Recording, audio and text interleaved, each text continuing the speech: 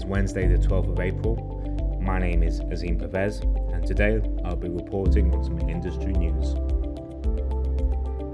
International law firm Bryan Cave Leighton Paisner has added Fraser Wayne as a partner in its energy, environment and infrastructure practice group based in Denver.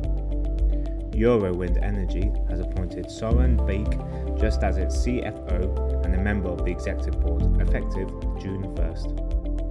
Linklaters has expanded its corporate division with the appointment of John Boussillon in London.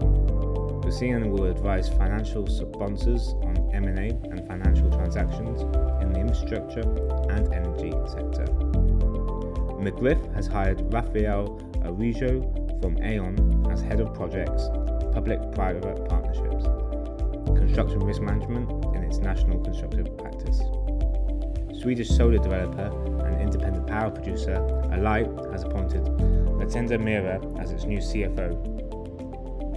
Broadreach Power has appointed Stacey Peterson as Chief Executive Officer to succeed Steve Vavrick effective May 1st, 2023. The New Development Bank Board of Governors has unanimously elected former Brazilian President Dilma Rousseff as President effective immediately. John Lane Group has appointed Andrew Truscott as its new CEO. Truscott will join John Lang in early summer from Citi, where he is the head of UK investment banking. Prem Mullally has joined Evershed Sutherland's Global Energy Group as a partner in the New York office.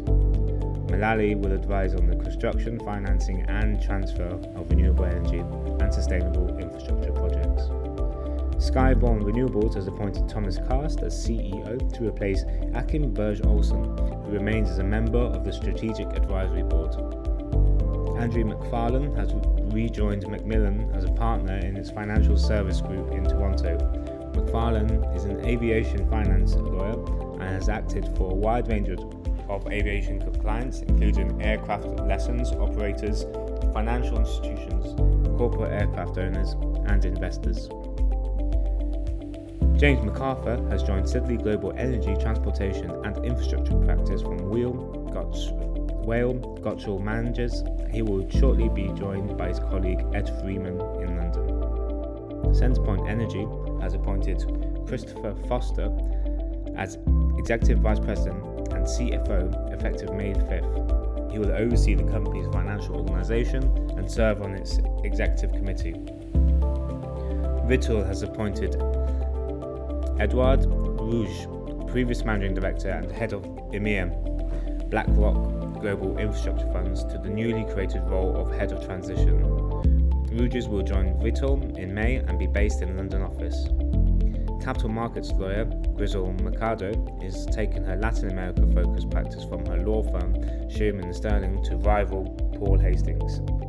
Aqua Power has appointed Marco Acella as CEO. He replaces Paddy Padmanathan, who held the position for 18 years and will remain active as a member of the Aqua Powers board. Neil Torpey has joined Baker Botts as a partner in its corporate development based in the New York and Austin offices. Vivek Warrior has joined Osler's Energy Group in Calgary as a partner. Kuwait's Central Agency for Public Tenders has awarded the transaction advisory contract to Deloitte for the privatisation of the Shuaibah North power plant. UK-based EV charge point operator EVC has appointed Anne Cowell to its board as the company's new chairperson. Michael Lewis leaves Equinor to become CEO of Uniper. Enal Henry and Ketha Rantal have formed Riaga Infra Capital, an energy and infrastructure financial advisory and consultant firm with a focus of sub-Saharan Africa. The firm offers services such as risk management, structured and export finance, ESG and sustainable finance, and capital raising for greenfield, brownfield and expansion projects using the various funding mechanisms. That's the update of the industry news. I'd like to mention that Proximo has relaunched its annual survey. The Global Project Finance Survey 2023 is open to all market participants, and the results will be published later in the year.